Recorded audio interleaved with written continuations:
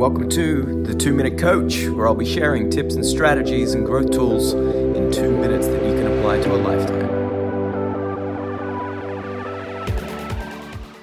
When we are reprogramming or rewiring a system, we have to use visualization, reinforcement, put things out, plan ahead, go through that process of repetition to get things done. People use Post-it notes as reminders, alarms,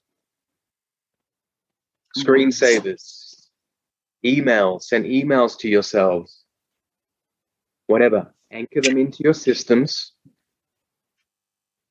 and make sure that they are intentional, repetitive, and lead to that contagious momentum.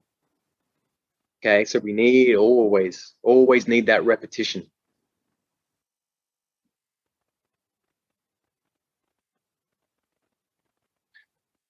Again, when you start to write them down, if it was an activity that you would do when you journal, whether it's in the morning or your 4 questions in the evening, if you reinforce and write it every single day, you're now triggering through that sensory acuity a more intense neural response.